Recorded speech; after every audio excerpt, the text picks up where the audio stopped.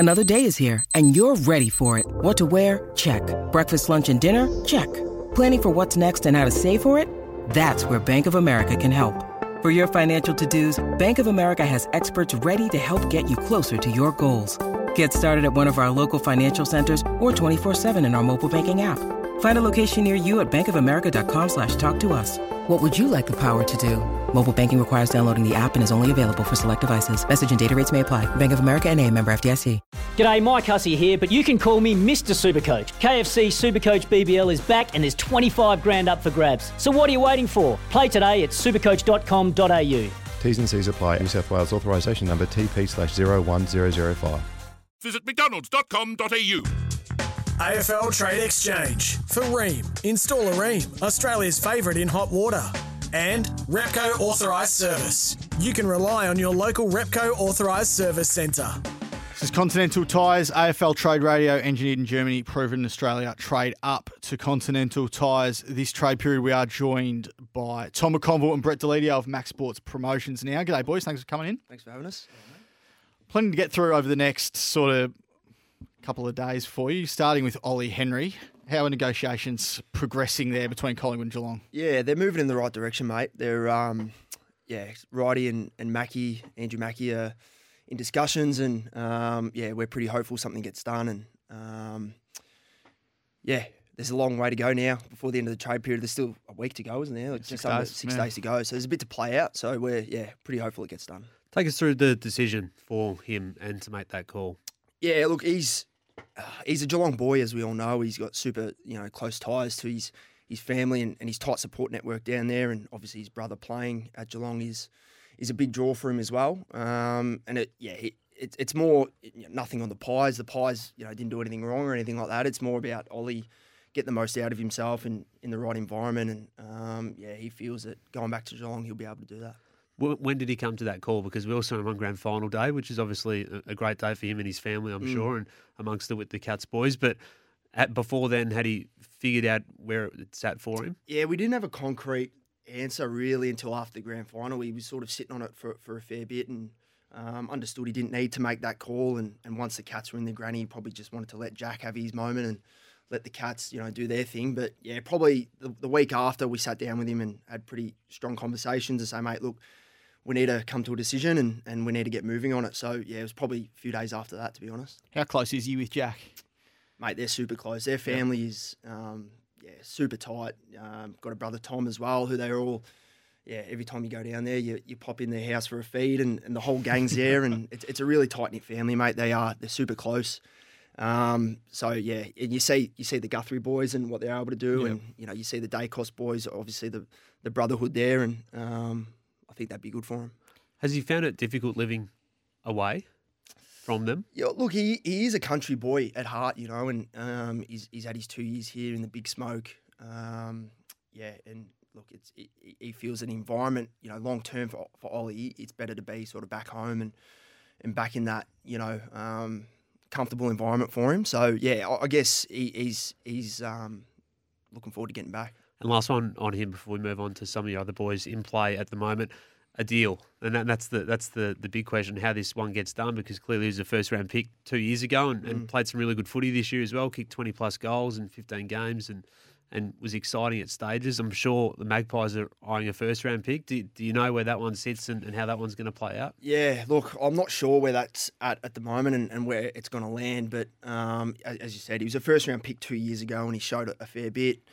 And look, we want the best outcome for everyone involved here. As I said, there's no bad blood or anything like that. It hasn't left on poor terms. He was at the BNF and that was all fine. He loves all the boys and all that. So we're really confident that we'll get a good outcome for both parties, and that's what we're striving to do.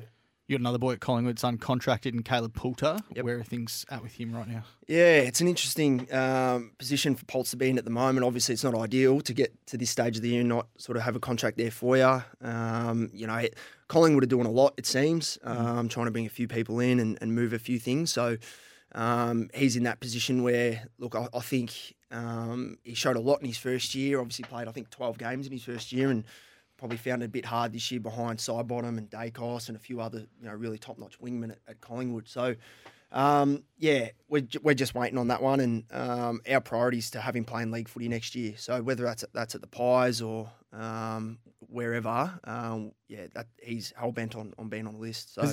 Has he had much interest from elsewhere? Look, we've had a few conversations with a few people. It's probably nothing too concrete at this stage. Obviously, there's a lot to play out.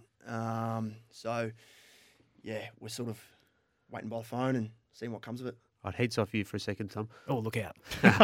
Brett, thanks for coming in. You look after Adam Tomlinson, who's got 2 years to go on his deal at Melbourne, but from what we understand, open to an opportunity if it came up. And we had Tim Lamb, the Melbourne list boss, on the show earlier this week, and he was in the same view. Where does it sit with Tomo? Oh, at the moment, we're sort of in the hands of Timmy Lamb and the D's. Being able just to get something and another club, to participate, I suppose. But for Tomo, look, he's a contracted player and loves the boys, loves the club, but is frustrated that he's not playing senior footy. So, you can understand that, obviously he's unfortunate with his injury and spent 12 months on the sideline. Sometimes, a knee reco can take a little while to get back up to playing your best footy.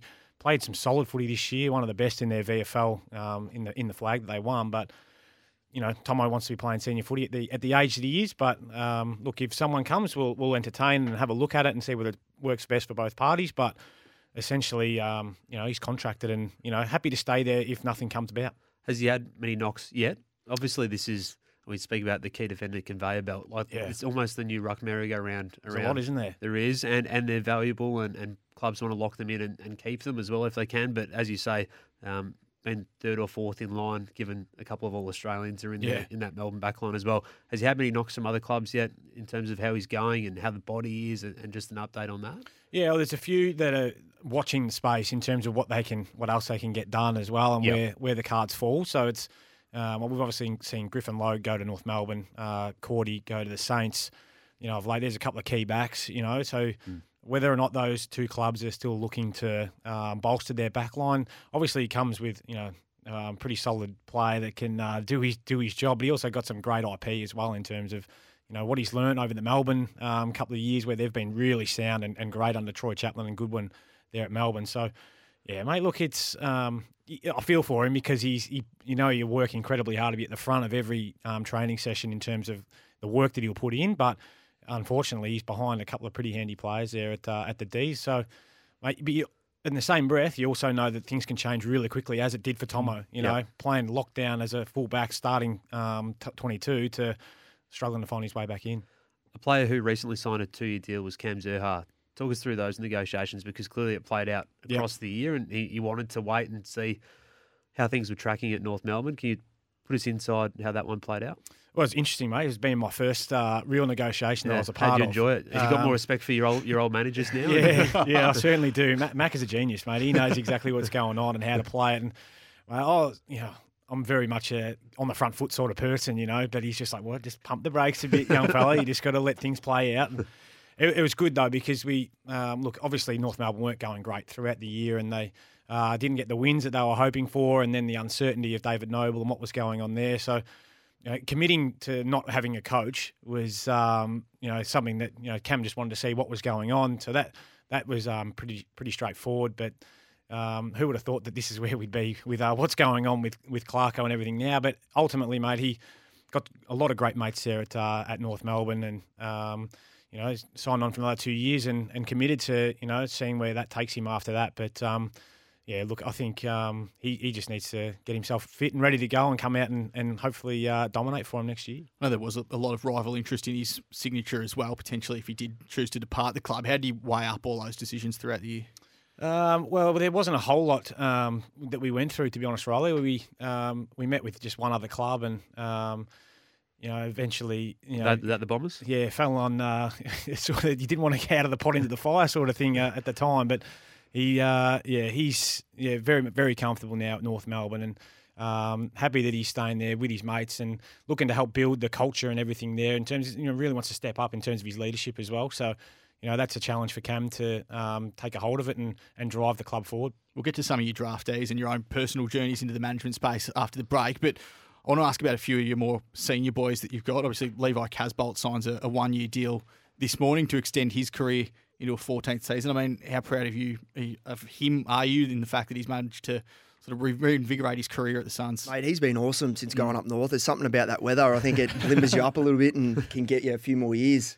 Lids maybe should have. I should have gone to the Gold Coast. I'm not sure whether it's good for calves, but I would have tried it. Absolutely. So, mate, super pumped, and he's played a pivotal role this year, really, hasn't he? Like he's come in and probably exceeded expectations, really. So he was rewarded with another year, and hopefully he can go again and his body can hold up. But he said his body's feeling really good. Another great story for this week was Peter Wright winning the best and fairest. Now, 2020 trade period, he upped and left the Suns. They were open to moving him at that point, and he might have still been contracted as well at the time, from memory. Yeah. What a career he's had so far at the Bombers, to kick 50-plus goals and win the best and fairest. How good's that? Like, to come from, that, what was he traded for, future fourth round pick or something like that, and to go into a new environment, really thrive and be the spearhead in that forward line. Massive hats off to him. And it's funny. We had Jack Crisp as well when he's back-to-back best and fairest this year. Another guy, move environments, really thrive in a new sort of space. And we're pumped that both those boys have had the years they've had. And Pete's, 26 now, so he's really coming into his prime. Yeah. Looking forward to seeing what he can do going forward. Going to be good to watch him over the next few years at the Bombers. We'll take a quick break. We'll be back more with Tom and Brett after this. This is the Trade Exchange, thanks to Repco. Authorised service for expert car service. Book into your local Repco Authorised Service Centre. You're listening to Continental Tires AFL Trade Radio. Engineered in Germany. Proven in Australia. Search Continental Tires today. Hit the road with a 1 in 4 chance to win with the Monopoly game at Macca's. Win prizes like a year of free Wilson parking, a new Volkswagen Polo GTI with 5-year care plan, and more. Download the My Macca's app and play today. Ends 18th of October. For full terms, visit mcdonalds.com.au. Want to witness the world's biggest football game? Head to iCanWin.com.au, predict Australia's score with a crystal ball, and it could be you and a friend at the FIFA World Cup Qatar 2022 semi-finals, all thanks to McDonald's. Maccas, together and loving it. TNCs apply.